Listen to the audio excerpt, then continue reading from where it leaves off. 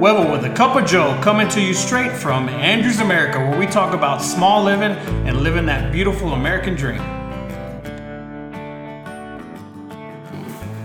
Welcome back, all you podcast fanatics. We are here once again with episode 4 with Wevel with a Cup of Joe. Joe, how are you today? And doing pretty good. Just out here getting ready to do this podcast. Yeah, it's just another episode of the podcast. We've been doing fairly well here. Had a couple of special guests and stuff, and we got another special guest today. And this is a real special one for the upcoming, what we like to celebrate July 4th. So we like to get this special guest a real shutout and stuff. But before we get into that, how's your day been? Well, started off out there 5 a.m., waking up, getting dressed, putting on them work boots, making that 45 to 50 mile drive, passing that cattle guard. But early in the mornings right now in the summer, it's pretty nice, pretty cool. So I've been enjoying it, been able to catch if I can get to that wellhead PM 716 and face east, I can see that sunrise and maybe eat a burrito while it's coming up and then continue my day work. But yeah, other than that, it's going pretty good. Well, good. That's actually really good. I was going to say, man, I'm glad you're not out there in the burning heat of the sun. Of course, my days have been vice versa since I've been on furlough for a while and stuff. But, I am here taking care of my little girl and stuff during the day while my wife works. And then she goes and works at the baseball concession. And then I don't know what gets into me, but I like to go out and play golf about 4:30, 5 o'clock, and it's probably the hottest part of the day. And for this Mexican, I can't enjoy the heat too much, so I don't know what I'm thinking, Joe. I'm sorry. Well, back when I was a teacher and I had summers off, I'd be out there at the golf course. I would literally walk 18 holes at 7:30 in the morning. I'd be done about 9:30, and I'd wait for you guys to finish y'all's normal day of work, and I'd go back out there and play 18 more in the golf cart. Yeah, I remember those days when you would Dukes of Hazzard it right when the bell rung at the end of the day, and you would Dukes of Hazzard it right across Avenue G and see your Jeep jump a good 20 feet just to get back to the course to help us finish or play golf. So. Yeah, times have changed. Now I pass by the golf course and I'm like, what are those guys doing? Why are they wearing those weird colors out there? That is correct.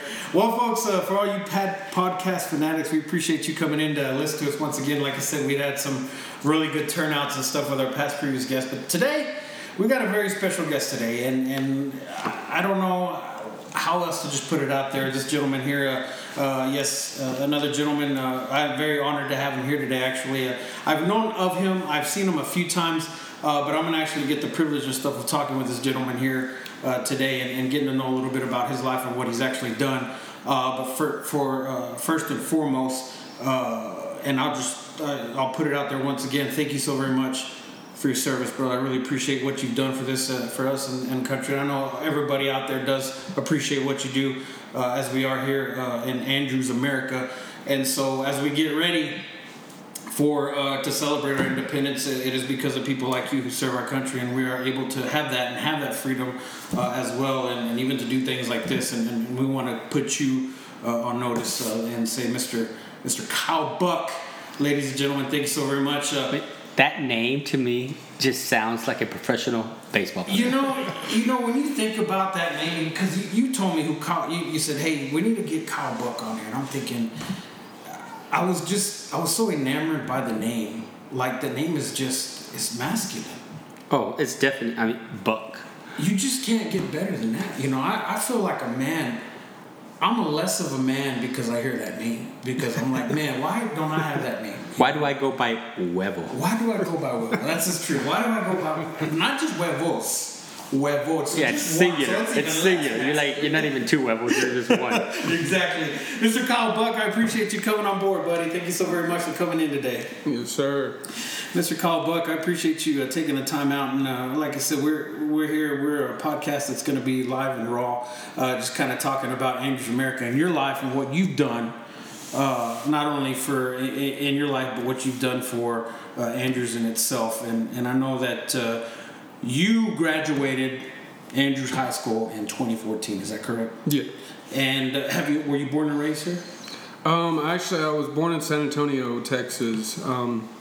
My mom met my stepdad when I was about 4. He's from a little town in Alabama called Brilliant, Alabama. Really, Alabama? Yeah. And it's so small. I mean, I want to say there's probably 30, 40 people. Really? That's small town America. That is small town America, folks. He graduated with like 10 people. Really? Yeah. So when your dad graduated with 10 people, I'm sure that was that was probably the whole town there is what it was. I mean, Essentially. But here's the question: have you ever asked him where did he graduate in his class? like what number? Where did I graduate in my Your class? dad out of 10. Out of 10. I mean, he better say 1. My dad graduated second in his class. Oh, if you're not first, You're not first or last. you're last. So Well, good deal. So your dad met your stepmom. Or no, my mom met my stepdad. Your mom met your stepdad in San Antonio, right? They actually met.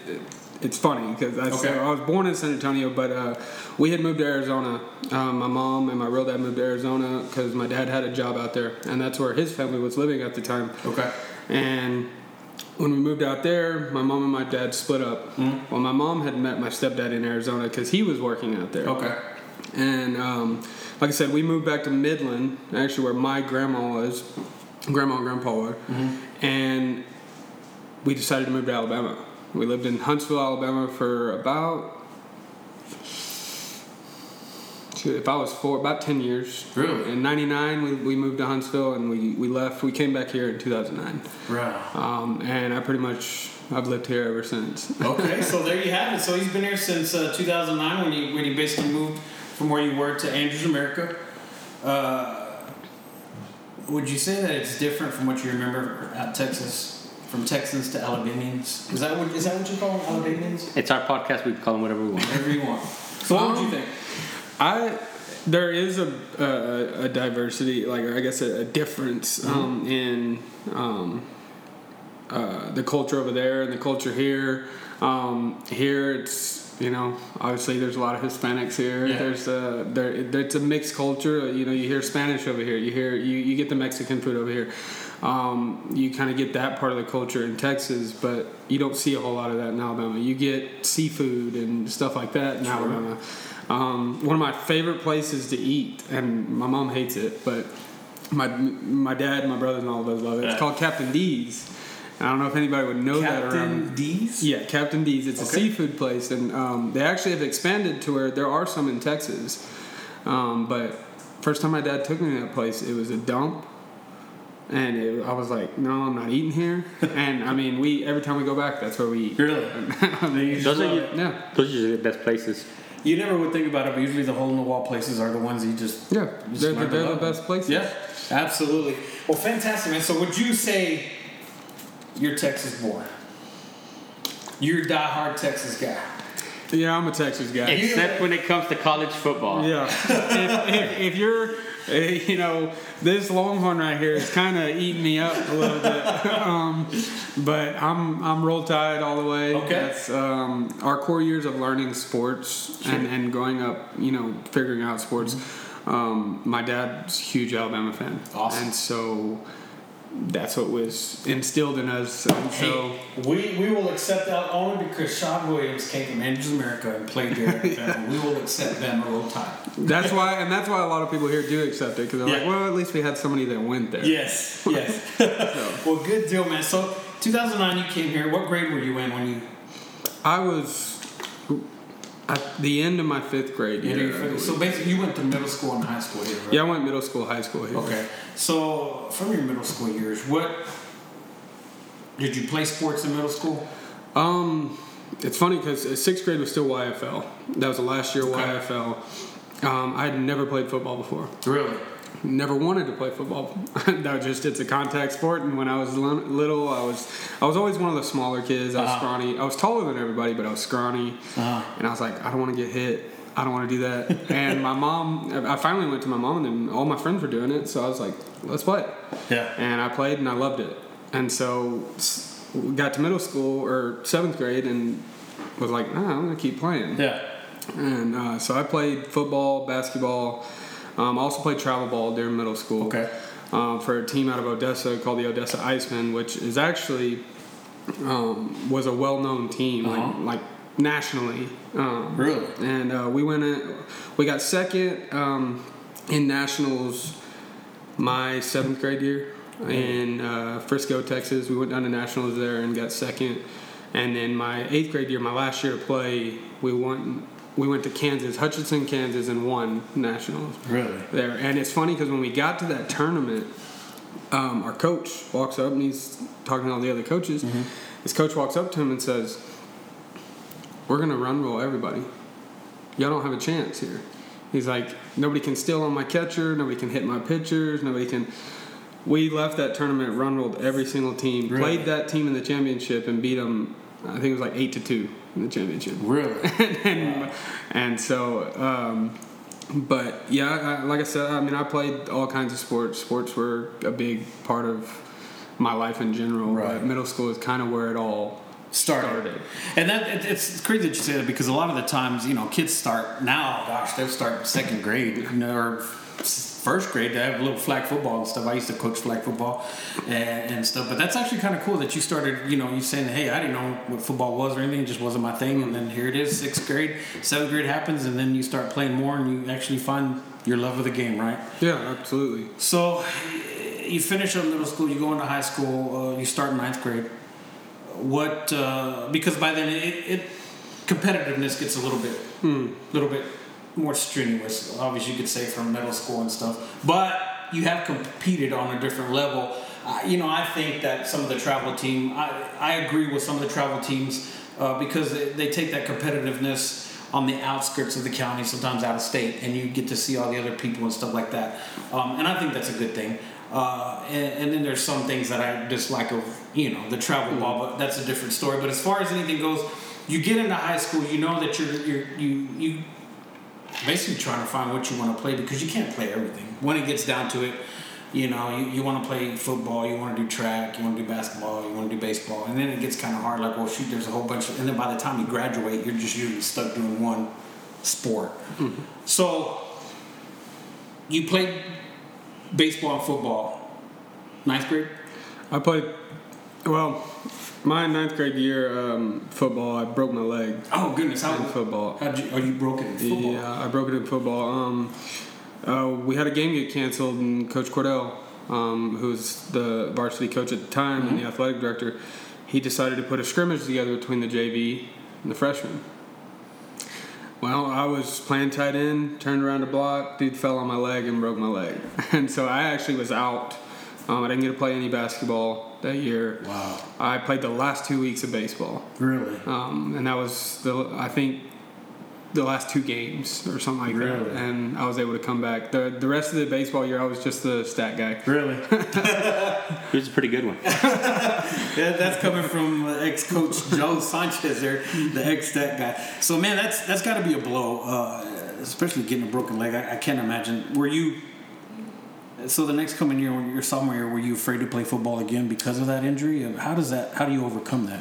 I actually had told Coach Cordell I wasn't playing. Yeah. I said, no, I don't want to play. I just had that fear of, like, I broke my leg. Yeah. That hurt. Yeah. I don't want to do that again. Yeah. And I didn't want to hurt any chances with baseball. That was my first year to miss baseball since I was little. Wow. And so I didn't want to hurt that chance, so I told him I wasn't going to play. And he begged me to play. And finally, halfway through 2 days, I went to him and said, I want to play. And so he put me on JV. I played quarterback. And that's the only reason I went back, is because he told me I could play quarterback. I'd never played quarterback before. So I was like, I want to play quarterback. Yeah. And we weren't very good, but I played quarterback. So I was like, but yeah, it was tough. It was tough trying to come back from that. I'm sure it is. I wasn't as fast as I used to be. I couldn't jump as high as I used to. Mm-hmm. Nothing was the same. Yeah. And as much as I tried to build that up, I just still had that in the back of my mind of it. I don't want to break it again. Yeah. You know? And so it was hard, but I did it just because I didn't want to watch all my friends do it, and I kind of just get to watch from the sideline. Mm-hmm. But for 2, I wanted to be able to say later on that I did it. Like, yes, I was afraid of it at the time, but I did it. So that's really the main reason why I went back and played football again. Yeah. So then you decided to go and do it your sophomore year, and you played baseball. I got to play baseball my sophomore year, and that, I will say, baseball my sophomore year was probably the best baseball I've played my whole life. What position did you play?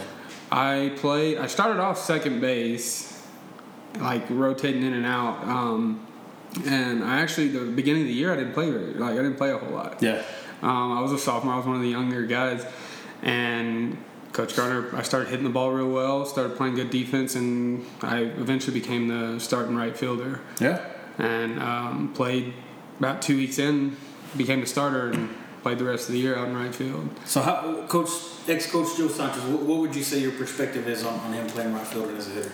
Well, I can tell you that one of the things that Coach Gardner always preached was hitting, because you can't score on defense. Only can score. So he says we're going to find the best 9 hitters, and we'll find a defensive spot for them.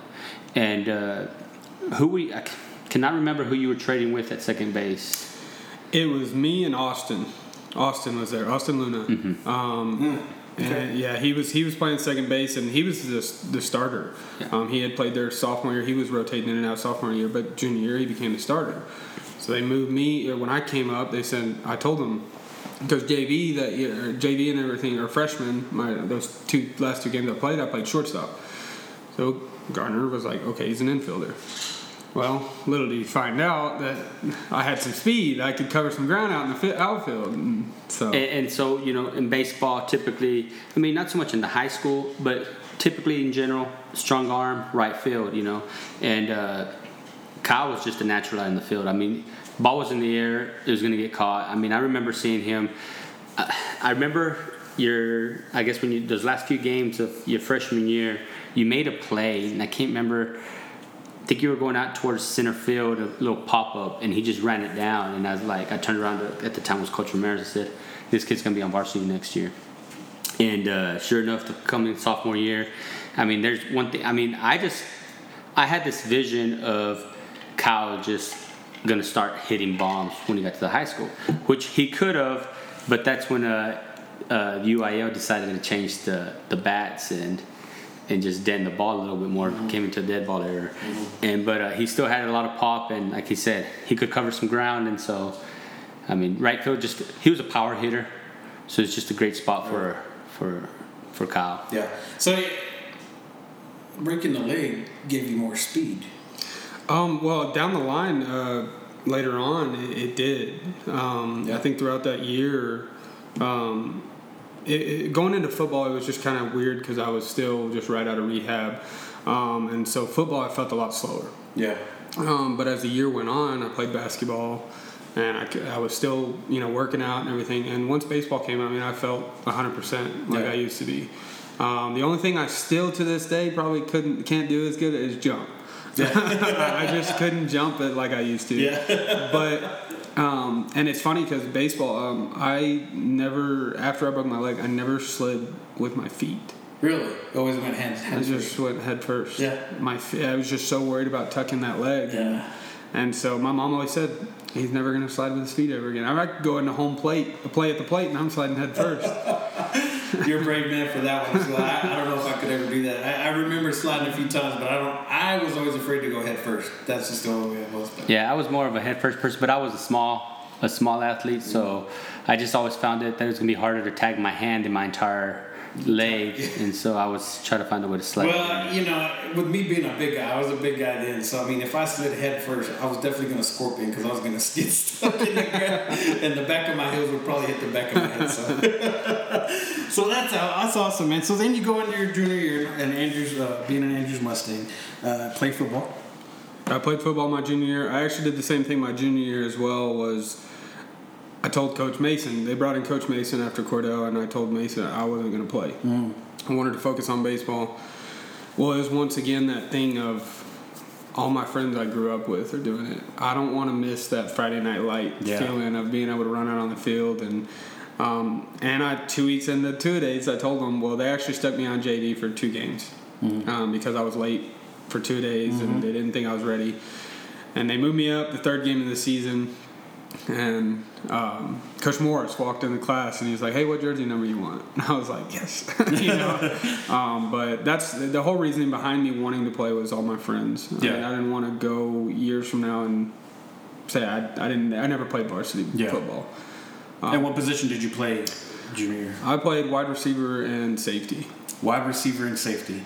So being even a safety and wide receiver, you got to have speed. So once again, your speed was there, right? Yeah, my junior year of football, my speed was a lot better. like I said, my sophomore year of baseball, it came back. And so going into football, it was there. Yeah. And then how did you do overall in that season, your football season? We did pretty good. That group, actually, we had a lot of talent in that group. We had because the seniors that year, I mean, I could name so many that, I mean, we just had a lot of talent. I mean, we should have went pretty far, but... Was this the era of Mr. Jace Hammock? Yes. Quarterback. Yes, he was a sophomore that year, and he was the backup quarterback, actually. Really?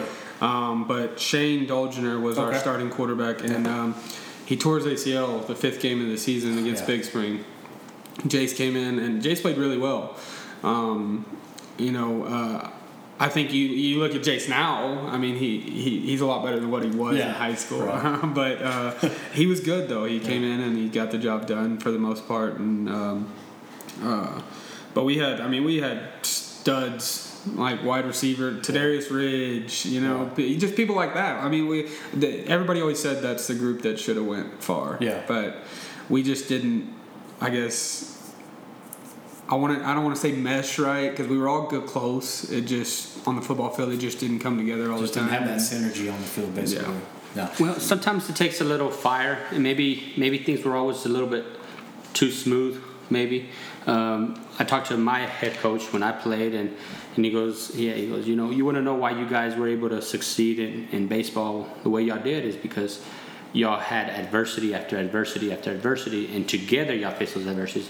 When you have a team like that that's just really talented, I remember them, they don't face adversity too often because they're really talented. Yeah. And so they didn't get tested enough, I believe, to be able to advance. The moment you come into a real test, well, you don't know what you got because you've never been tested up to that point. If I'm not mistaken, y'all had won quite a few games by double digits that year. Yeah, we blew quite a few teams out that year. First round of playoffs, we went down to Tech Stadium. Got to go up to Lubbock and play at Tech Stadium. Beat Borger pretty bad.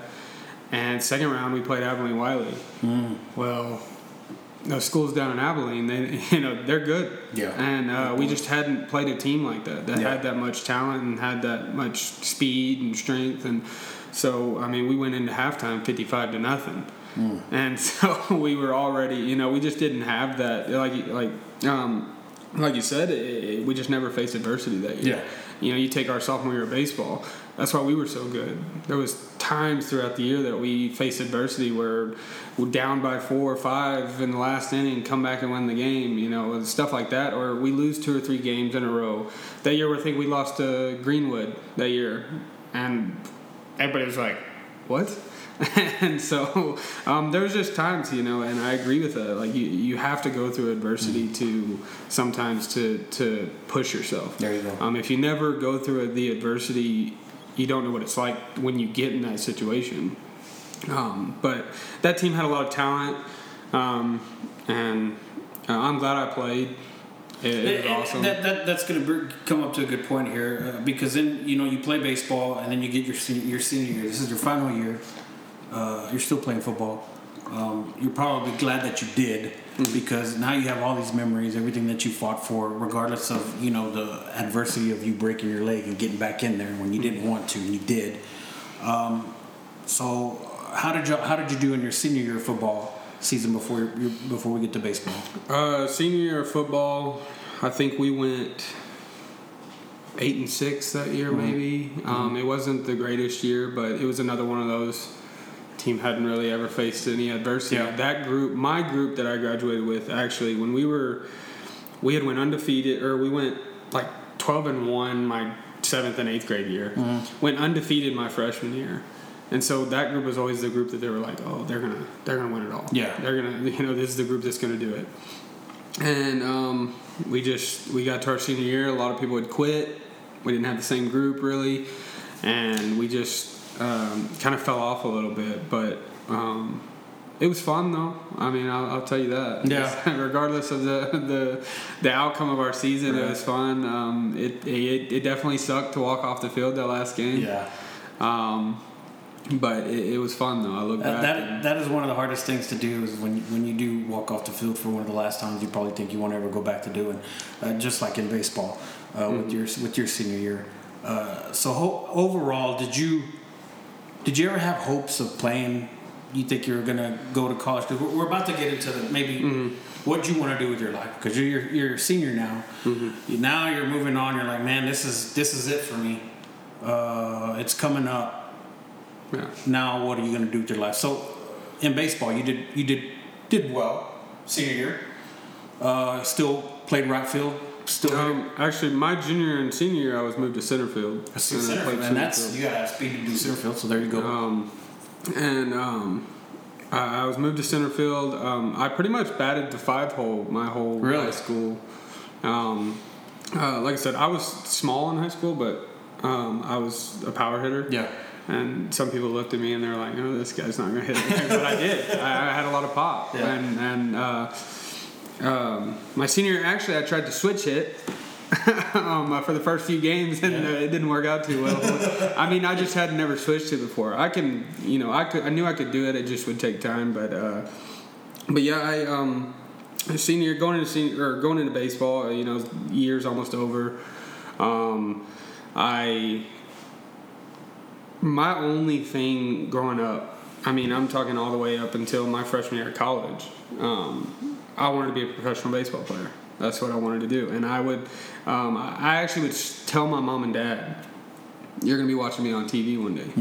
And I would stand in front of the TV and act like I was players with a little tiny bat and stuff. I mean, baseball was everything to me. And so that was my only thing. I didn't really have a fallback. Yeah. And so, I mean, going into the senior year, I was like, I just want to have the best year I can. I kind of fell off from my sophomore and junior year, but I still had a pretty good year. We actually played Lubbock Cooper the last series. I think it was the 3rd round, 4th round, something like that. And we played the first game in Lubbock, and actually we lost. My last high school baseball game was here in Andrews on this field. Yeah. And so that was hard because you're walking off your own field. Yeah. But it was awesome though. I mean, like I said though, I didn't really have any. But when it comes to plans, my only plan was I'm gonna go to college, play college baseball, and I'm gonna go pro. And that's what I'm gonna do. And so I left for college. And so where did you end up trying to get into college from? So you graduated. Was this before you graduated? You were already trying to find colleges, or was this after the fact that you were trying to walk on, or what were you trying to? I actually was my junior year. I was already looking for colleges. I was putting video out there. I had made an account on. Dang, I don't even know if the website's up anymore. I can't remember what it's called, but. And I just didn't really get anybody. Yeah. Like, I just didn't really hear from anybody, and I was starting to get disappointed because I'm like, I know I'm good enough to play. Yeah. And that's what I kept telling, my mom and them. I was like, Mom, I know I'm good enough to play with these guys. And actually, I went to the All-Star game. Got invited to the All-Star game in Wolford. I think that's where they had it. And there was 2 coaches that showed up. Wow. And which is crazy to think about because these are the best kids in this region for 3A, and there was only 2 coaches. And it was Sol Ross and Western Texas out of Snyder. So Sol Ross out of Alpine. Nobody ever came and talked to me after the game. Never heard anything. A couple weeks later, get a phone call from Coach Mesker in Sol Ross, or in Alpine at Sol Ross. And he said, "Hey, we like what we've seen from you. Would you like to come play?" And immediately I was like, "Yeah." You're the first coach that's called me. I got off the phone and told my mom and them. So I ended up going up there and playing for Sol Ross. Freshman year, I didn't. They redshirted me. I kind of gotten I'm not playing, this is rough having to sit out another year. I was still working and everything, but I kind of got caught up in the college life of partying and all that, and essentially my mom and them brought me home. They said, well, if you're going to be partying, you're going to do all that, blow all your money for college, then hey, come home. And so that's pretty much what I did after high school. When it came to college anyways. So did you go a whole year in college, or did you go your first semester? I went the first semester, and I came home for Christmas, and the little Christmas break that we have, and it was like a week before I was supposed to go back. My mom came home and she was like, hey, we just think it'll be best if you come home for a little while. Kind of get straight, and then maybe you can go walk on somewhere like Odessa College or something like that. Because my grades were slipping.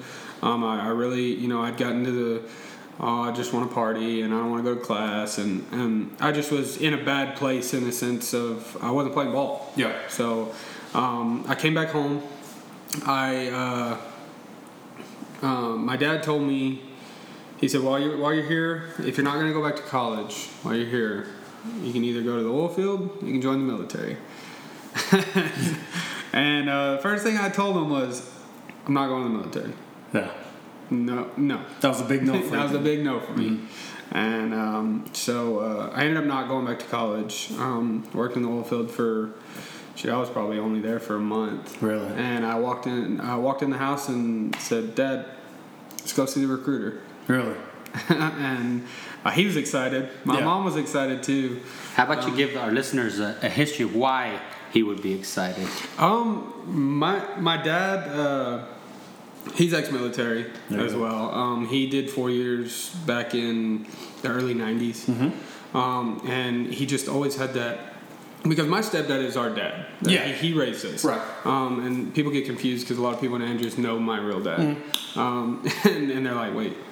But no, he raised us, and he just always saw at least one of us kind of following in his footsteps. And so when I told him, he was like, oh. It's kind of like a proud dad moment. Yeah. Like, okay, yeah, let's go. I'm sorry, what's your dad's name? Shirley. Shirley? Shirley, yes. Shirley. I want to give you a shout out if you listen to this podcast, and we appreciate you definitely what you did for our country and serving your time as well. So we definitely want to put your name out there. Thank you for that. What branch was he in? Yeah, he was Army as well. Army as well. Yeah, I was Army.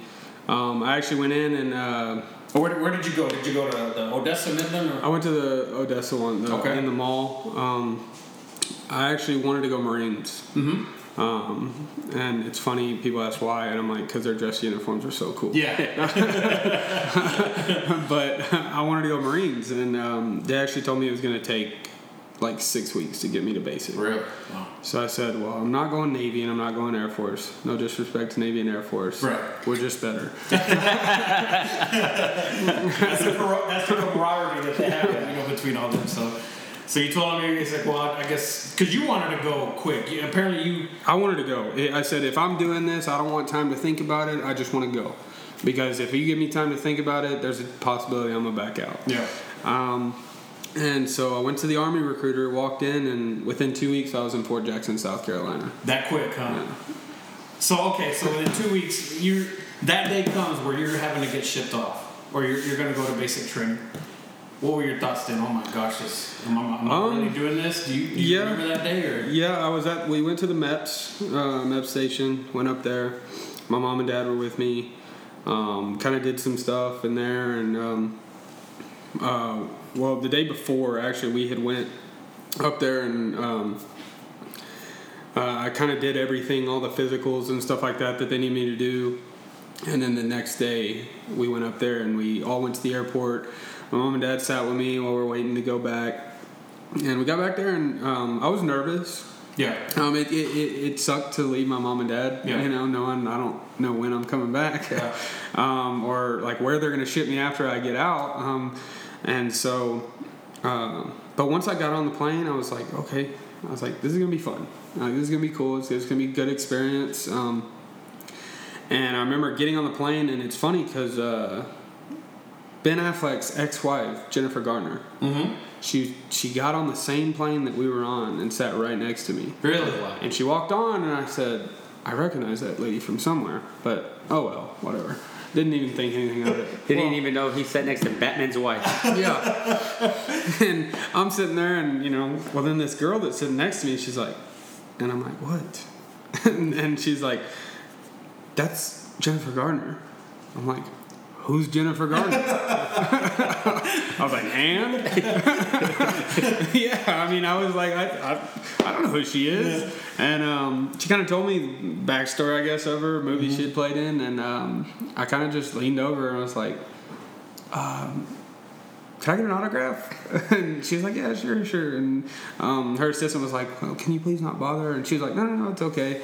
And so we talked to her the whole way to Fort Jackson. Really? My wife is going to be so jealous when she listens to this. She follows Jennifer Gardner on Instagram, and she's like, I feel like we could be best friends. You know, And she's such a down-to-earth person. Really? I mean, she was really cool. And but it's funny because when we got off the plane, we landed, get off the plane, we walked through the terminal, get around, and everybody's trying to take pictures with her and stuff. Boom! You turn the corner, there's a drill sergeant right there. Really? And I mean, he's yelling, cussing at us, telling us to Straight up, get over there. He didn't give a crap who she was. That's awesome. That could have been Tom Brady standing there. He did not care. And I mean, he was just yelling, screaming, and it's funny because he's telling us to get in formation, which formation is, you have like when they march and stuff. It's just called a formation. Mm-hmm. And he was telling us to get in there, and of course we don't know what he's talking about. We're like, so we're all getting in straight lines and all over here, and he's yelling at us even more because we're not doing it right. And this is at the airport. This is at the airport. This isn't even off the turn. Yeah, we're not even on base yet. He just wants to make a point. Yeah, he's making a point. You are nothing. Yeah, and so we finally get everything right, and we get everything. Well, he takes us outside. We get on a bus. Well, we go to this place that they call reception. And because before you get to your unit at basic, you go through reception. There's drill sergeants there as well. They're just not as hard on you. They kind of just like letting you get all your gear and everything you need, and they issue all your stuff. Well, we got there at like 2-3 o'clock in the morning. Wow. They're like, all right, we're going to get all our gear tonight, everything. Get all of it, and it's like 4-5 o'clock in the morning. And he says, all right, go to bed. Be up at 6. And we're all like, wait, what? It's 5 o'clock in the morning. What are you talking about? And I didn't go to sleep that night. Really? I was like, I'm not going to wake up. I'll be dead honest with you. I remember the first thing that morning, hear somebody yelling. And we all get up, get ready. We do PT. I think we ran like a mile that day. And I was out of shape at that point. I'd been out of college for a while. After college, I didn't really work out very much anymore. Yeah. And it was the worst mile of my life. And I did like 40, 50 push-ups, sit-ups. And, then we went and ate chow. And I guess it was a few days later, they're like, all right, well, y'all are shipping out. And so we shipped out to our unit. And, I mean, that's when it got real. Yeah. You get on there and you pull up to your unit and there's probably 50, 60 drill sergeants out there really? Just waiting on you. And you sit there and you have your duffel bag, right on your chest, and you're holding it. You have another bag on your back, and drill sergeant gets on the bus. He gets on the bus and he's like, all right, welcome to Fort Jackson, South Carolina. My name's Drill Sergeant so-and-so. You'll be spending your next 3 months with me and the rest of the drill sergeants. You got 15 seconds to get off this bus, and 10 of them are already gone. And, I mean, we bolted, trying to get out of there as fast as we could. Well, as soon as you get out the door of the bus, there's drill sergeants like right here. I mean, spitting on you, the brim of their Smokey the Bear hat are hitting you right in the head, and you're running like this. And my mom has a picture of me running, and I'm like a deer in the headlights, like, oh no. And we get up there, and they tell us which platoon we're in and everything. We get lined up, and it's funny because there was a female drill sergeant who walked by me as I'm standing there. And I literally just glanced at her. And I mean, she turned around so fast and was like, are you eyeing me, private? And I was like, no, drill sergeant. I was like, I mean, it was the scariest thing ever. And I'm like, plus, you don't only have her. I mean, you have like 50 of them. And you're just like, and so that was my first like week of basic. Really? And I mean, it's funny too because I look back at basic and I'd do it over again. Yeah. I mean, it was fun. The stuff that we got to do, the weapons we got to shoot, and throwing grenades and all that. I mean, it was fun. But I look back at the first week and I'm like, that wasn't fun. That was rough. So this is 3 months basically of training, right? That you're going through. Yeah, you go through. I believe it's 9 weeks. Okay. 9 weeks. The military just added another week onto everybody's basic. And so you go through 9 weeks of it, and it's pure hell. I mean, because their whole objective is, we're going to tear you down to your lowest point to build you back up to where you just think you're unstoppable. I mean, nobody can break you. Yeah. And they do a good job of it. Yeah. I mean, they will break you down to your lowest point. Yeah. But yeah, I mean, it's 9 weeks of hell, but it's fun. Before going into any of that, did you have any sense of, like, that's how it was going to be? I mean, you've seen movies before then. You've seen how, videos or whatever. And your dad was there. Your dad was there. I mean, did he tell you how it was going to be? Or did you have some sense of, like, okay, well, I really know what I'm getting myself into? Or did you find yourself, in the middle of it, like, man, I really like this, but what did I get myself into? My dad kind of told me stories of when he was in, but he also went in a lot. Or way before I did. Mm-hmm. Back then, drill sergeants could put their hands on you. Yeah. They could. I mean, I'm talking. They'd take you behind the wood, the wood line, and beat the crap out of you. When I went in, it was a lot more strict. You couldn't really do that. So it wasn't as bad as what he went through, but he kind of told me a little bit about it. But when I first got there, I kind of had an idea. But you can have an idea all you want, and it's nothing like the experience of you actually being there. Yeah. And so about 2 weeks in, I laid in bed one night and was like, what did I get myself into? Yeah. Like, I just want to go home. Yeah. And I mean, there's nights where grown men crying. Yeah. In their bed. I mean, you can hear them. Yeah. And it's like, that's how you know it's real. Is you got grown men, the 30-year-old dudes crying in their bed. And so you're in there, because anybody can really sign up, I guess, past the age of 18, right? So, I mean, how old are you then? I was 19. 19, and so like you said, there's 30-year-olds in there that sign up for basic training? Well, 34 is actually the cutoff. It's either 34 or 35. I don't remember exactly, but because there was a guy in there that was like 33 with us. And so 34 is the cutoff, 35, just because that's kind of the age that I guess they believe you're kind of hitting your downhill. Yeah. Well, I've been downhill. And so they kind of cut it off at that. But there's all kinds of ages, all kinds of different people you meet. There's people from, I think there was one guy in with us that was from Nigeria. And he literally joined because he was trying to get his citizenship. Wow. And if you join in the military and you come from another country, once you get out, you automatically gain your citizenship. They earn their citizenship. Yeah, I mean, because all I did to earn mine was being born in Andrews, Texas. I breathed and they said, congratulations, you're an American citizen. They slapped you. You are now an American. Like, damn right.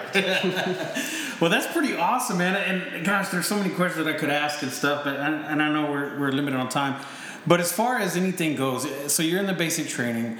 You're about to get your 9 weeks done, right? Because that's basically the hardest part. Is it within that time after the 9 weeks that you decide what area you're going to work in the Army, or is it before that you decide, or do they say this is what you're good at, this is what you're going to work in? I joined as a petroleum specialist. That was my job, and so I dealt with all the fuel and gas and oils and stuff like that. And that can be a pretty dangerous. Yeah. Job. Just listen. I'm thinking. I mean, military. Military. There's firepower. Yeah, and that's what I'm thinking about. You think about gas and stuff. I mean, those are the first people I think I'd want to wipe out to keep from. And actually, we had probably one of the number one most dangerous job.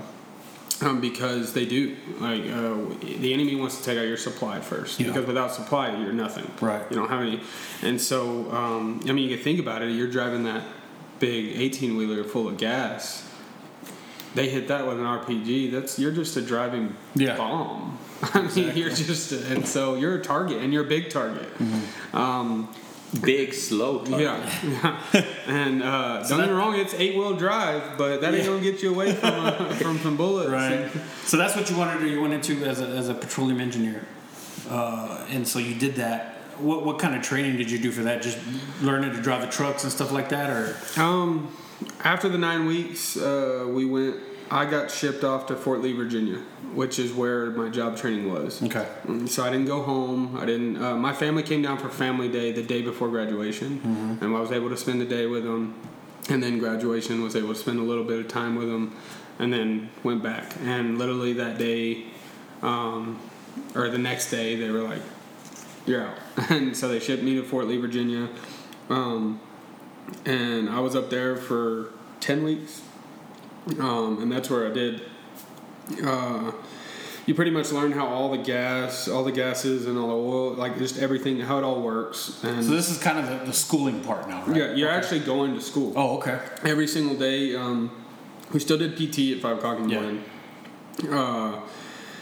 But we actually had rooms, almost like an apartment style place where you were roomed with like 2 other people, and so you actually had rooms, and there's different phases where you go through. So there's the beginning phase where you can't really do anything. It's almost like basic still, and that's like 3 weeks or 2 weeks or whatever, 4, I don't know. And then you go to the next phase, and they're a little less lenient on you. You actually you can start getting off base passes. Or on base passes where you can go to the malls and stuff like that, and then you can actually get your tobacco privileges, and then you get to the last phase, and that's where you pretty much have like you're almost done. They kind of view you more as an actual soldier instead of just a peon. Yeah. And so. But you're actually going to school. I mean, you march to class every single day, and which that sucked because that was like a 2-mile march to class every day, and then a 2-mile march back. Yeah. But hey, I was in the greatest shape of my life. There you go. It's funny because my last PT test, I ran 11:59 2-mile. Did like 100 push-ups, 100 sit-ups in 2 minutes, and I was in the greatest shape of my life. I came back home and my mom was like, "You're so small," and I'm like, "Yeah, but I can run fast. I can do a lot of push-ups." Yeah. That's awesome, man. That's awesome. Yeah, that's where I went, was Fort Lee, Virginia, and did all my job training there. So you were there at Fort Lee, Virginia. You did all your training, and then what happened after you got certified for all that? About 2-3 weeks before you get out of your, it's called AIT, your job training, but 2 or 3 weeks before you get out, you request, they give you a piece of paper and they say, write down 3 duty stations you wish, like your wish list, almost like you wish you could go to. I wrote down Alaska, Hawaii, and Germany. And the military just tells you where to go. That's what I was going to say. I was going to ask you. And actually, my orders said South Korea. I was supposed to go to South Korea, and I was like, you know what? Yes. Like, I joined the military. Part of the reason why I joined is because I want to travel and I want to go. And about a week before I was supposed to graduate, they switched mine and another guy's orders because he failed a class, and so he had to be held back 1 more week. Wow. They switched our orders from he was going to South Korea now. I'm going to Fort Sill, Oklahoma. Yeah. Wow. That's a big change. Yeah. And I was I got a week later I got shipped off to Fort Sill, Oklahoma. Well, actually I got shipped off back to Midland. And I got to do 2 weeks of like the home recruiting, hometown recruiting, where I came to Midland and actually helped the recruiters there to train new guys coming in on what to expect and like their PT and stuff.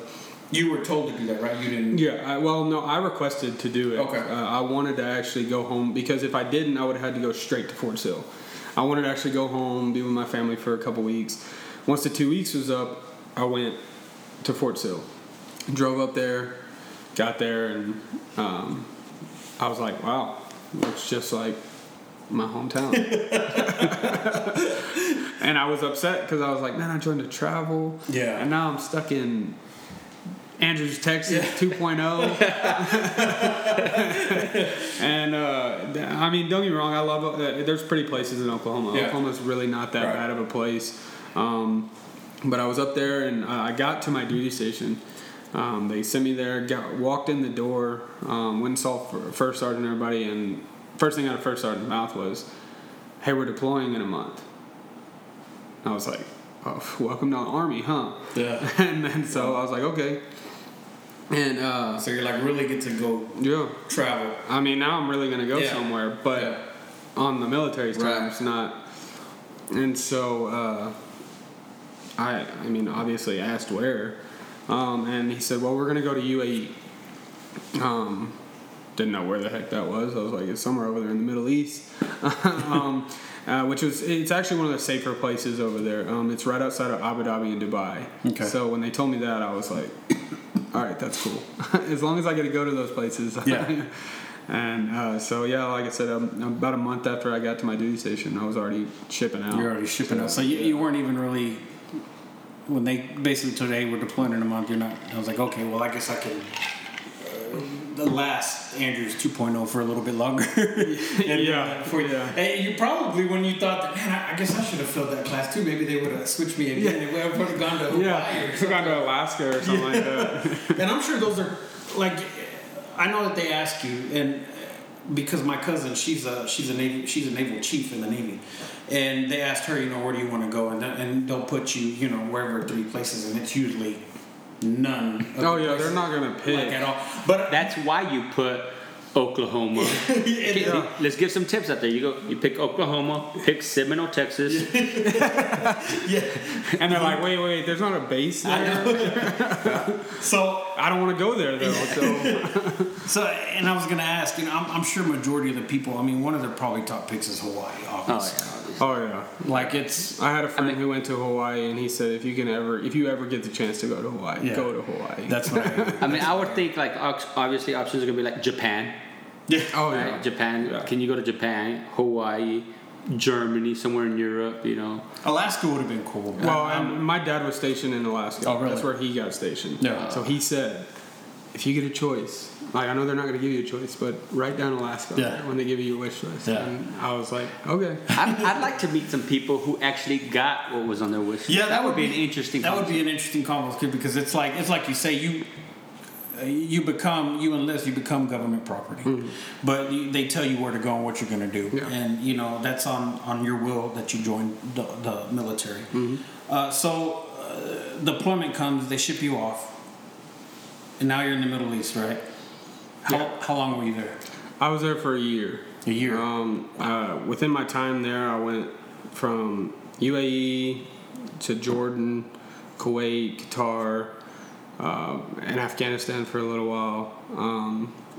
So I mean, I got to travel pretty much the whole Middle East. It's rough country over there. And this was all in the first year, right? Yeah, this was all in essentially my first year and a half, 2 years in the military. Really? I mean, this is all, and so I did get to travel, not on my own terms, but but it was still pretty cool. And like I said, I mean, I was over there in the Middle East, and that's not typically a place people want to be, but. Talk to us a little bit about the cultural differences. I mean, what were things that you were seeing from each? I mean, obviously we haven't been to the Middle East. We think they're all the same. Yeah. Okay, women are going to be dressed head to toe, everything covered. I mean, but I'm guessing that different countries, different cultures. Yeah, even in their own, they're different, and Yeah. I'm sure they got different laws and stuff like that as well. So Well, and I was in a Starbucks in Abu Dhabi. Starbucks. Okay. I was in a Starbucks in Abu Dhabi. It was right outside of the hotel, and the reason I was in a hotel in Abu Dhabi is because I got 2 weeks of R&R, rest and recovery. Came home, got to be with my family for 2 weeks. Went back. Something got messed up with my passport. They couldn't get me back on base because when you go into the base over there, you have to go through the UAE government before you get it. Well, if you don't have a passport, they won't let you in. and some got messed up, so they stuck me in a hotel for a few days. When my first sergeant was like, "Don't go off base," I was like, "I'm going off base. I'm going there. Don't go out of your hotel. I'm going out of my hotel." Yeah. Sorry, first sergeant, but I went off my hotel. I asked him. I said, "Why are some of the women covered and some aren't? Like, some of them are head to toe. All you can see is their eyes. Okay. And some of them have everything on, but their head's not covered. And then some of them don't just have regular clothes on." And he said, actually, it's all dependent on their husband. If it's not their husband, it's their dad. And if it's their husband, it usually is dependent on how jealous of a person they are. Wow. So basically the men just control everything. Yeah, the men control every aspect of their marriage, their kids, their jobs, what the woman does, everything. Mm-hmm. And so they're like, if you see somebody with just their eyes, their spouse is a very jealous person. They don't want anybody looking at their wife. If they have just their head, they're a little bit lenient. If they're dressed you rarely see a woman dressed in regular clothes. That means apparently their husband don't give two craps about them. But that was kind of weird to me because I was like, that's just seeing anybody. I mean, no offense to Mennonites, but I see Mennonites and I'm like, why do they dress like that? Right. But that was just different to me. But it wasn't like that in every country that I went to. Some of them, like Jordan, everybody dressed the same, and it wasn't the same reason why. I don't even remember the reason they gave me, to be honest with you, but everybody was dressed the same. And these other countries, they're really similar in a lot of aspects when it comes to that. Food's pretty much the same. I mean, but there are some differences to them, and like y'all said, most people just think they're the same. Yeah, they're the same. It's all Middle East. There's some that they think different. Their laws are different. I don't know exactly how. I don't know. I didn't really get into depth on but there is though. If you're there long enough, you kind of start to like, okay, I see a little bit of difference in these people versus these people. Did you get a little bit of sense of hostility? I mean, of how they would look at you because obviously they knew you were an American. I mean, did you feel definitely like an outsider there? I mean, were some just like ignored you, or were some even nice? I mean, a lot of them were nice. I mean, they're a lot nicer than what you'd expect. Yeah. A lot of them, like especially Abu Dhabi and Dubai. I mean, a lot of people are nice over there, but that's a real big tourist spot, anyways. So I think they're used to it. Yeah. But you get to like Kuwait and Qatar and Jordan and stuff, it's not really pretty out there. Yeah. I mean, and it's just, it's not a tourist place. So you did get those looks of, I'm not, in Abu Dhabi, I did get some looks, especially in the Starbucks that day, because I was dressed in a baseball cap, shorts, t-shirt, and, it's 115 degrees outside. And they kind of look at you, and it's nerve-wracking. Because you have all these people, you have all these, Middle Eastern people over there that they're dressed in all this stuff, and all the things you hear about, them, and then you're just like, okay, I'm just gonna stand in the corner over here where I can see everybody. But, I mean, you definitely do though. You definitely kind of get that. I don't want to say disrespect, but you just kind of get the weird looks and well, you're not from here, so. Wow. So was there ever a sense when you were over there that, and I'm going to bring this back to when you broke your leg, and how I'm going to correlate it is where you broke your leg, you didn't want to play football again because you broke your leg, you were scared. Now you see yourself in the Middle East transporting gas and oil or what have you. How was that scared? How was that fear different from you hurting yourself to now you're in a hostile place? Whether it was in the good parts of, for me as Americans, we think of Middle East. There's no good parts there. You can see that because you've seen it, but we haven't. We think war zone. Yeah, just war zone.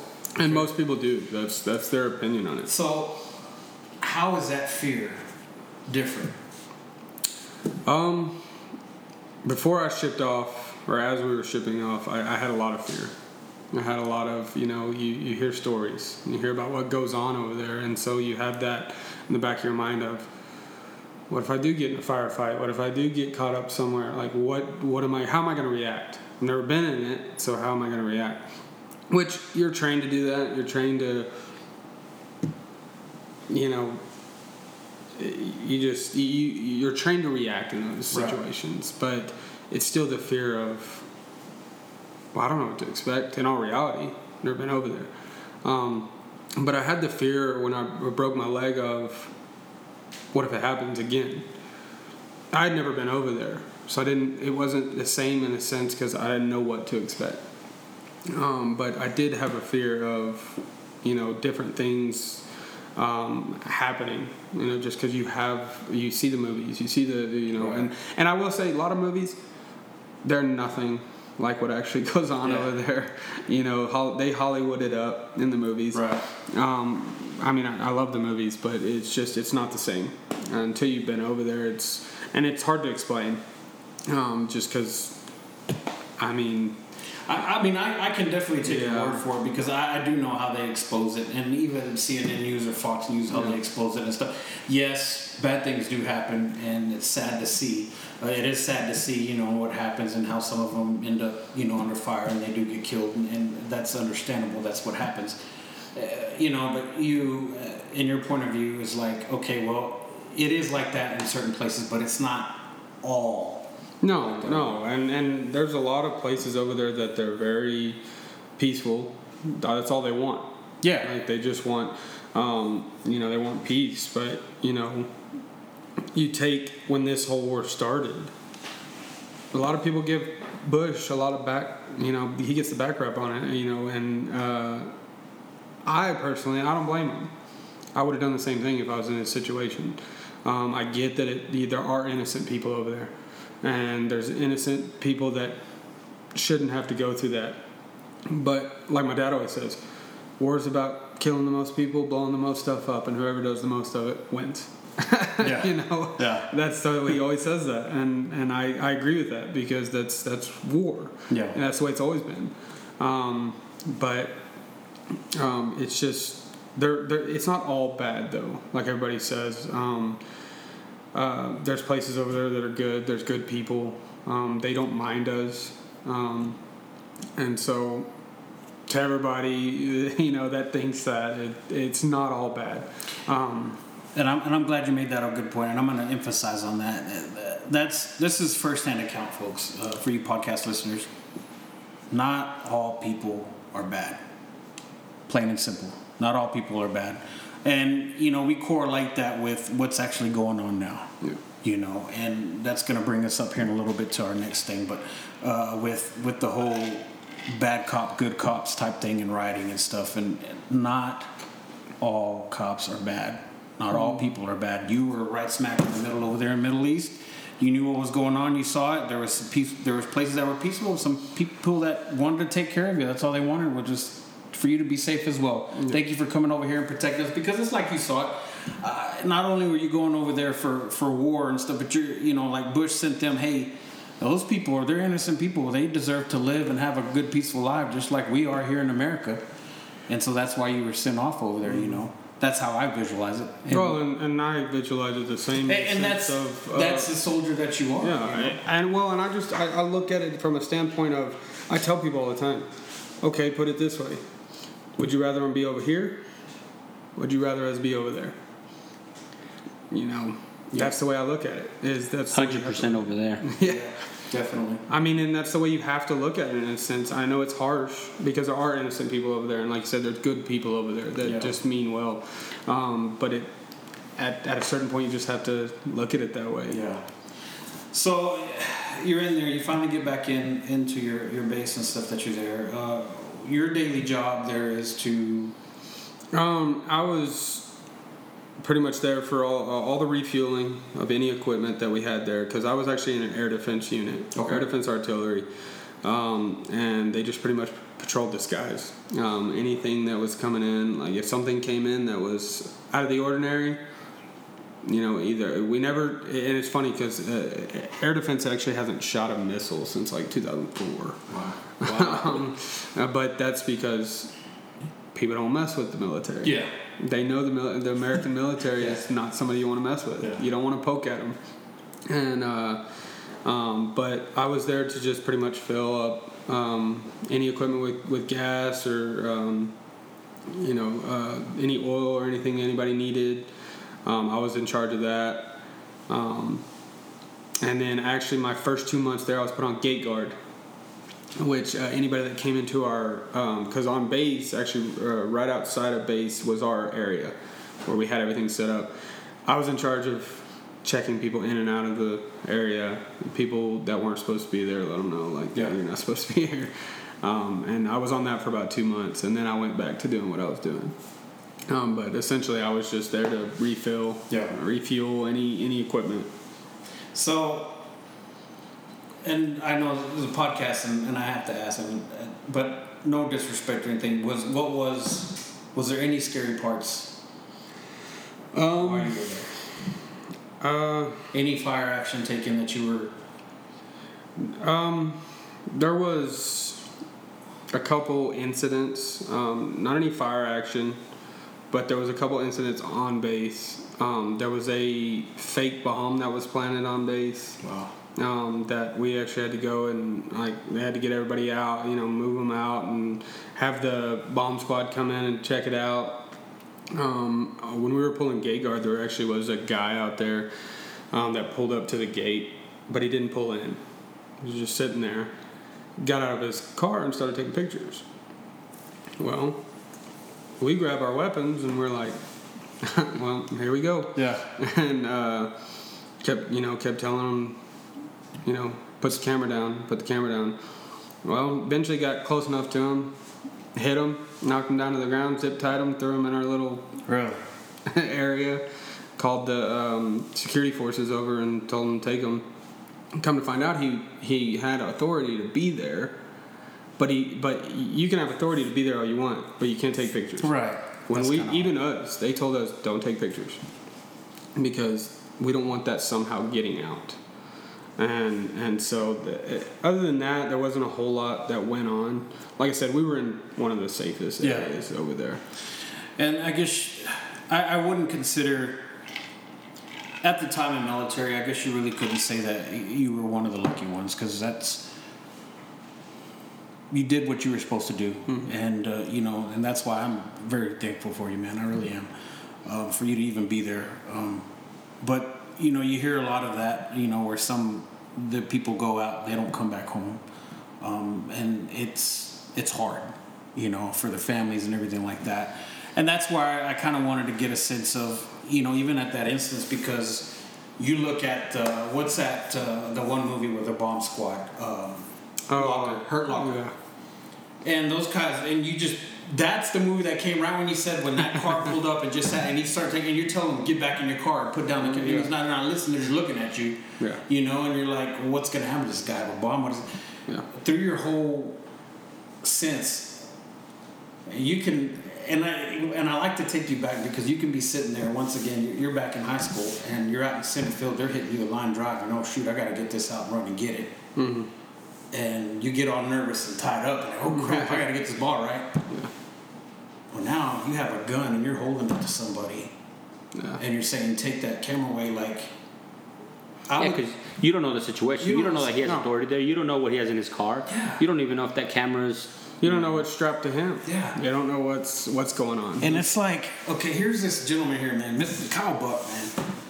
Listening to you from high school, I was like, man, I didn't know what I wanted to do in high school. All I wanted to do was play baseball.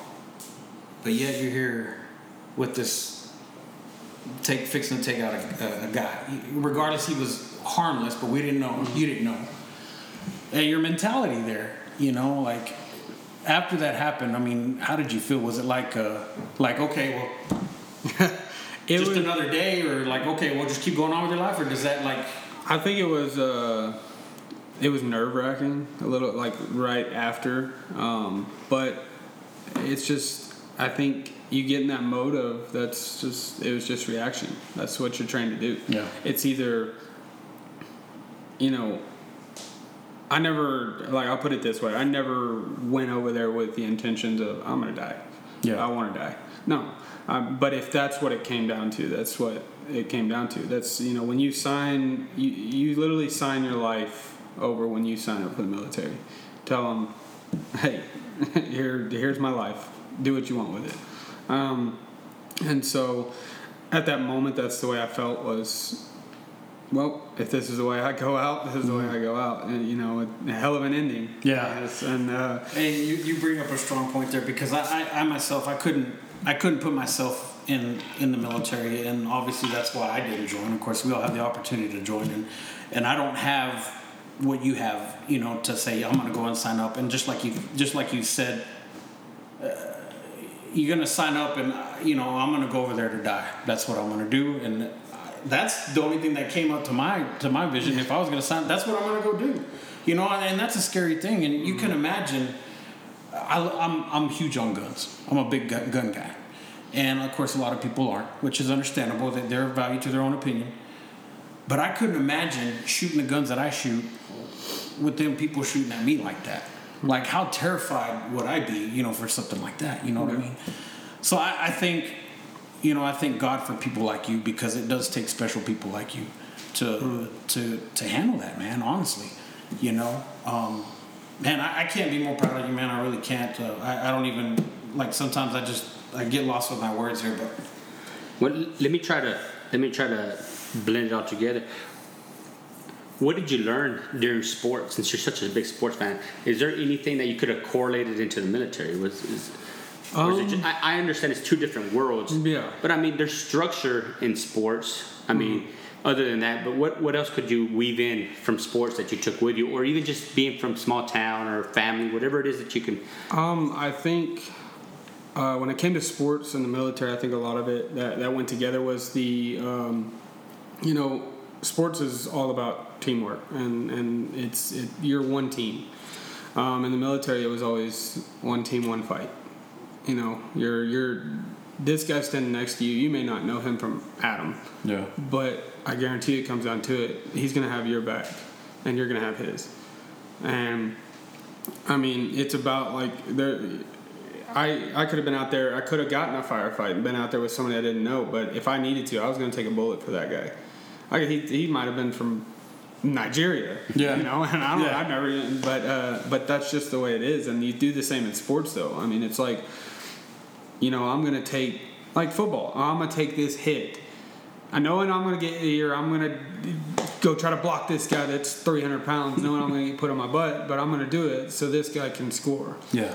And so that's where I kind of correlated a lot of it of the teamwork aspect of in baseball.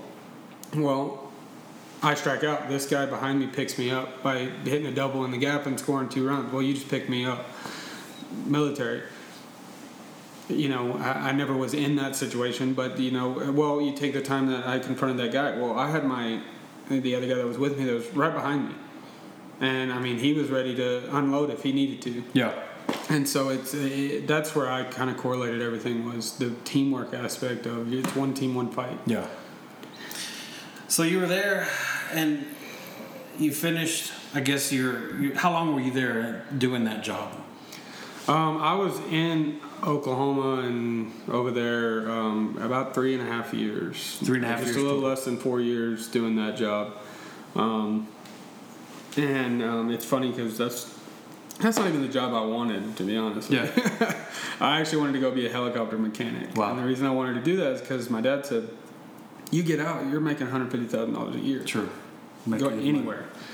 And but I did that for about 3.5 years, and then got out. And so did they give you the opportunity to get out? Like, okay, did you sign a 4-year term? I signed up. My contract was 3 years, 23 weeks, I think. Really? Yeah.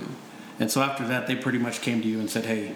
They say so about a year before your contract's up, they come to you and they tell you, "Hey, do you want to re-enlist? Do you want to re-enlist, or do you just want to get out?" And they do that with everybody. You can re-enlist, and you can re-enlist for up to 5-6 years at a time. But I decided to get out. My wife at the time, we've been divorced since then, but she was fighting a custody battle with her ex, and so she was court ordered to move back home. She decided to move back home, which I don't blame her, And so I just decided my family's back home. I need to go home. Yeah. And so that's pretty much my reasoning behind getting out. I didn't want to get out, to be honest with you. Okay. I love the military. But that was my reasoning behind getting out. So. Well, that makes you an even better person, man. You putting your family first, family, God, and then your country, obviously. And I liked how you put that. So you got out and you went back. Where she living here? Or? Yeah, she moved back home here, so I just decided to move back home. Have you had your child yet, or? We had a little girl together. She was actually born in Lawton, Oklahoma. Really? And that was she was not almost a year when she moved back. Really? Were you there for the? Yeah, I was actually there. Oh, good. When I came home from deployment, for the 2 weeks the R&R I got, I came home and she got pregnant. Oh.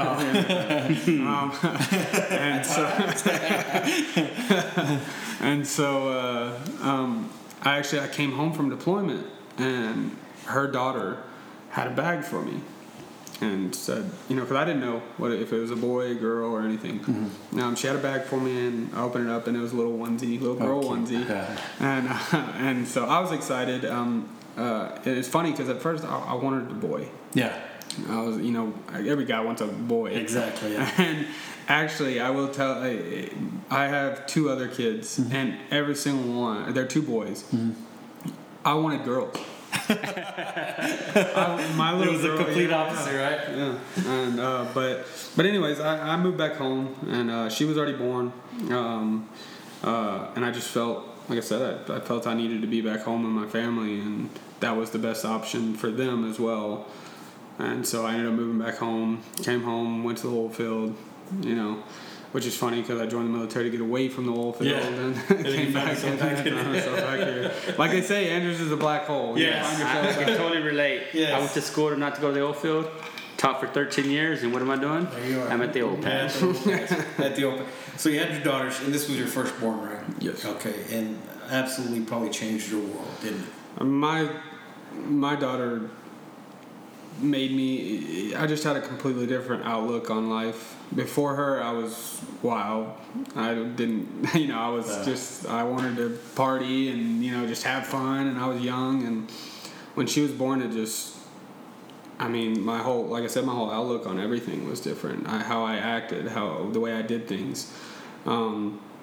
And so she probably saved me from a lot of trouble.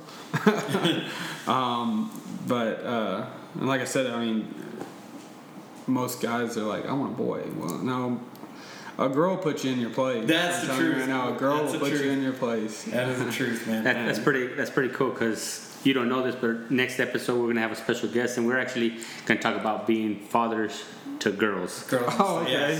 Yeah. Well, so that's. Like I said, that's having a daughter is. I love my boys. Right. And I don't have a. I always tell my mom, I don't have a favorite child. I'd never say I have a favorite child. But my daughter, there's a difference. That's right. Because for one, she was my first. She's my only girl, and my mom gives me crap because she's like, well, you baby her. Well, yeah, that's my only girl. Yeah. I gotta baby her. Right? My boys are gonna be tough. Yeah, but exactly. And don't get me wrong, she's the tough one. Yeah. She goes over and she'll grab her brother and no, and start yelling at him, and I'm like, Yeah. But yeah, she changed a lot for me and made me have a different outlook on life. So a guy born from San Antonio, lives in Alabama, ends up in Andrews, America, goes off and plays baseball for a semester, Sul Ross and Alpine, gets him back home. You wanted to have a sense of direction, like you wanted to live the dream, and we can say it. You wanted to be an MLB player. Mm-hmm. We all did. Joe wanted to be an opera singer. It didn't happen. You know, Came close, but it had issues in my throat. it came close. But God had better plans for you.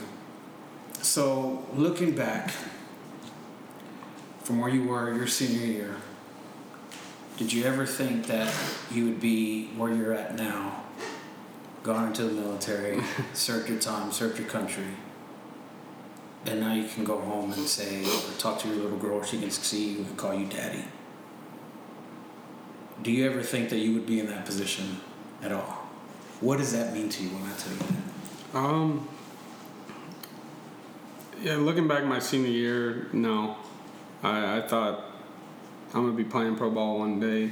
I'm gonna be somewhere off from Andrews, Texas, and I didn't expect to get married young and have kids early, but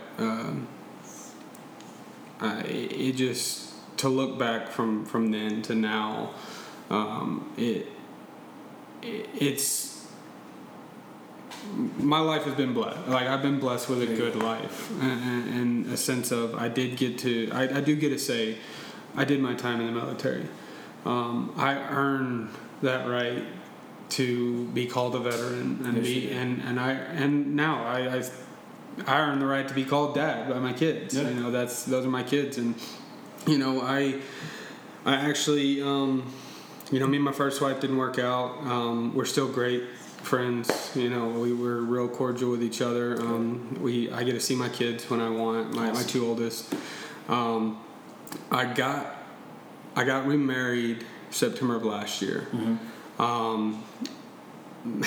Me and her are actually going through divorce now. That didn't work out, but we're still cordial, and we, you know, I get to see my youngest son. And at first, when all that happened, you know, I look back at everything and I'm like, you know, for a while I was like, why am I in this position? Everything that I've done up to this point has been good. You know, I mean, I've had a good life so far. Why am I in this position? But I'm also a very firm believer in everything happens for a reason. Sure. Yes, I've had 2 failed marriages. I have 3 kids, and I'm only about to be 25 years old. But like I said, everything happens for a reason. And I mean, because I could even go back to me wanting to play pro ball. My mom used to tell me that all the time. You just weren't meant to do that. That was not your purpose for this life. But I look back and I'm grateful. Even though I've had, you know, divorces, I've had hard times. Like, I'm grateful for those hard times because it made me a better person. True. And it's made me a better dad. And because I with my kids, I look at it, I don't care if I'm not with their mom. I'll always be here for them. Yeah. And so all that, like, adversity, we talked about adversity, I wouldn't be where I am today if it wasn't for adversity. There you go. Because if I would have had an easy life my whole life, the first thing bad that happened would have torn me down so much. And don't get me wrong, both my divorces tore me up. I mean, they're rough. And having to split time with your kids, it's rough. But I'm okay with it because I know that there's a reasoning behind it, and I'm still going to be there for my kids. I'm still going to go watch my kids play sports and my daughter cheerlead or whatever she wants to do. And but I look back to senior year to now. I mean, no, I didn't expect to be in this position, but I'm here, and I'm just trying to make the most of it. Adversity, and I wanted to follow up on that point. And I always go back to where, you know, you broke your leg and you didn't want to play. Well, you did, and you got faster. You played football, you got faster, and you found that baseball was your love. You got better in what it is, became a good hitter, and you went on with it. You didn't want to go to the military. You got past it. It's adversity. You went and did it, and then you ended up loving it. You ended up loving what you did. You went out to the places where you didn't want to go, but you went to places where you never thought you would be. Yeah. Without the military, I would have never gone to any of those places. And you probably, no telling what would have happened, you probably would never have the beautiful kids that you have now. Now you're out of the military, you know, things happen for a reason, like you just said. It's just another adversity, man. And it's, you still being in those kids' lives is, and I see that in your eyes, I see that, I can feel it in your heart, your soul. you love them kids. And that's what it's all about. Love. You love your family, you love God, and you love your country. Your family's always going to be first. Your kids are always going to be first. I have 2 step-kids of my own. They're with their real dad right now in Salt Lake City, and I can't wait for them to get home. And then this one's mine. But that shows what kind of a man you are. I respect you for what you do. Yes, some things happen. You know, my wife, she got divorced. I'm divorced. I was divorced before. Joe married his beautiful wife. She was divorced before. But we're in these people's lives for a reason to help them. And, and I pray for you, honestly, man. Continue to love your kids and stuff and everything that you do. So, this leads to the final point. You're back home now. You got back in the oil field. But the biggest thing I want to caption on is what your plan moving is. What your plan moving forward is. And I know we kind of talked a little bit about it and stuff, and Joe had mentioned that you wanted to go in the police academy. Mm-hmm. So continue, with, once again, into the force, And I don't blame you. Most of them do that I do know of they come back and they join the deputy or whatever you want to do and stuff. So you want to be a police officer, or do you want to be like a highway patrolman, or is there a specific one you want to get into? I wanted to be like a police officer. Okay. And back to your point, a lot of people do get out of the military and they join the police force because that's the closest thing you're going to get to the military in the civilian world. Yeah. In the military, it was very much so instilled that you just do what's asked of you. Don't ask why. You don't need to know why. Just do it. And so it's been hard for me to get back in the civilian world where, like, I don't ask people why. I just do it. And then they're like, well, why'd you do it like that? Well, you told me to do it. I'm not asking you why. I don't need to know why. Right. But that's the police force is almost like that. Mm-hmm. And like I said, that's the closest thing you're going to get to it.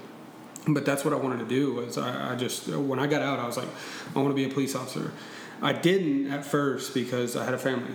I needed to get a job. I needed to work, and for the longest time, when I was deployed, I got my associate's degree in kinesiology. Nice. And I just never went back. And my mom still tells me to this day, just go back. Yeah. Just go back. You've already talked to Dr. Zalm and them, and that they said they'd give you a job. Just go back.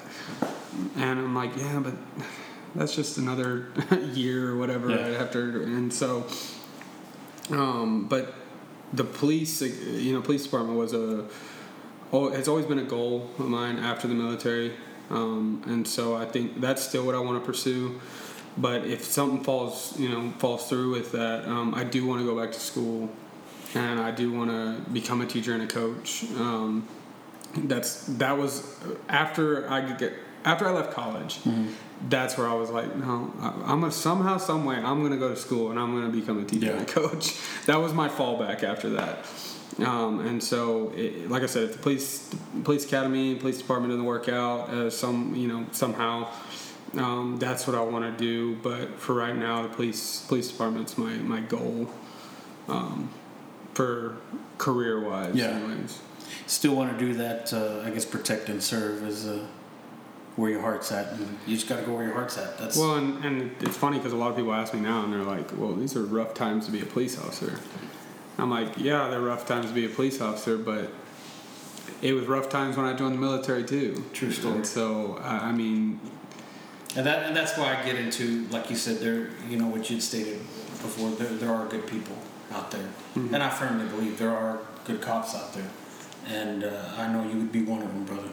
I would greatly appreciate that. So, with that said, man, once again, I can't thank you enough and stuff, but. We like to close the podcast out with a final thought, and we like to put that with you. So, whatever you want to say, the mic is yours. Just your final thoughts, just on anything, man. Military life, all combined. Mm-hmm. What would be your advice? Go after. When it comes to the military, first of all, I'd like to say thank y'all for having me. But when it comes to the military, if you're thinking about doing it, do it. I mean, it's something that it's going to instill discipline and structure in your life. And to be honest with you, there's a lot of kids nowadays that need that. Sadly, but there is. But anybody, I mean, if you're thinking about doing it, it's good. It's a good opportunity for you. Whether you want to join because you want to go to school, or whether you want to join because you would just want to serve. I mean, it's a good opportunity for you. Anybody playing sports now, focus on it. Don't focus on your girlfriend. Don't focus on any other stuff. Just focus. If that's what you want to do, if you're like me and you want to play pro ball one day, baseball, football, basketball, that's got to be your main focus while you're in high school and everything, because you can't get your high school years back and you're not going to get your college years back. What you do now will affect your future. Yes. Any dads out there? I'm a big dad person. I'm gonna buy me some New Balances and some polo shirts and some jean shorts and start wearing them around. But just be the best dad you can be. Everybody. I hear too many people. Take my dad. My real dad wasn't around very much growing up, and I hear too many people with too many excuses for why they can't be there for their kids. I've been married twice, going on my second divorce. I got 3 kids. I'm there for all my kids. Yeah. There's no excuse that's good enough to not be there for your kids, because one of these days your kids are going to look back and they're going to see what you did for them or what you didn't do for them. But to all you dads being good dads and being there for your kids, keep doing your thing. But like I said, once again, thank y'all for having me. I appreciate it. It's a heck of an opportunity. Like I said, I want to start my own podcast, so it's kind of cool to actually see it in action. Yeah. But like I said, thank y'all for having me. And well, when you're ready to start that podcast, give me a call. We can start a network here. We can start our own little production company here, and we can get going. But let me go ahead and let the people know out there where they can find you. Kyle Buck is on Instagram at kyle.buck1202 or 1202. He's at Facebook under Kyle Buck. He's got Snapchat, Buck091419. He's got a TikTok, Kyle Buck 1202, and he's got a Twitter at Kyle Buck 1202. So if you just want to get a hold of him and just talk military, talk sports, talk fatherhood, I know that we didn't get a chance to talk about it. We'll get him back again for another episode. But he's helping kids out with baseball as well. Right now, what we've been noticing, there's a lot of people here in Small Town Andrews that's always ready to give back to the community. That's true. And so, Kyle, let me now say thank you so much for your service, bud. I was your coach there in high school, and I always knew you were going to do great things, and you're proving me right, man. I appreciate it. Yeah, Kyle, man, once again, dude, I appreciate everything that you've done, brother. For you coming aboard and stuff and giving us your time and everything, and also for your time of service, man. There's nothing else than to sit in front of a veteran like yourself that put their time out there, their life, in I'm going to say it on the battlefield, because whether you were here or over there, that's where you're at, because that's what you signed up for.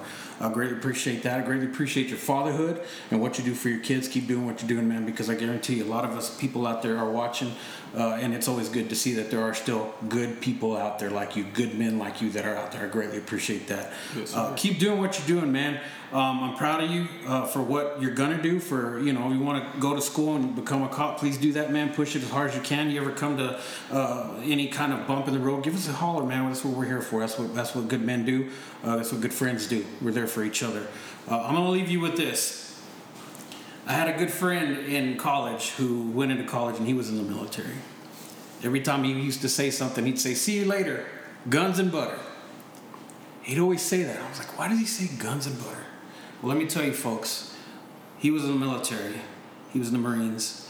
And the only reason why he said guns and butter all the time, it was a good thing. Because there's nothing better than shooting a gun. There's nothing better than the taste of butter, because they hardly didn't have really good food wherever they were eating. So it was always good to say. So I'd always say guns and butter. So just a little insight right there. Mr. Kyle Buck, ladies and gentlemen, thank you so very much, man. Appreciate you. You keep living. Thank you. And we'll see you next time on the next episode, which we'll have another special guest on episode 5, talking a little bit about fatherhood. Joe? Hey, like always, make sure to follow us on Facebook, Instagram, Twitter, Wevel with a Cup of Joe. If you subscribe to us on podcasts, you can always find us on Apple Podcasts, Spotify, Pocket Cast, Breaker, and Radio Public.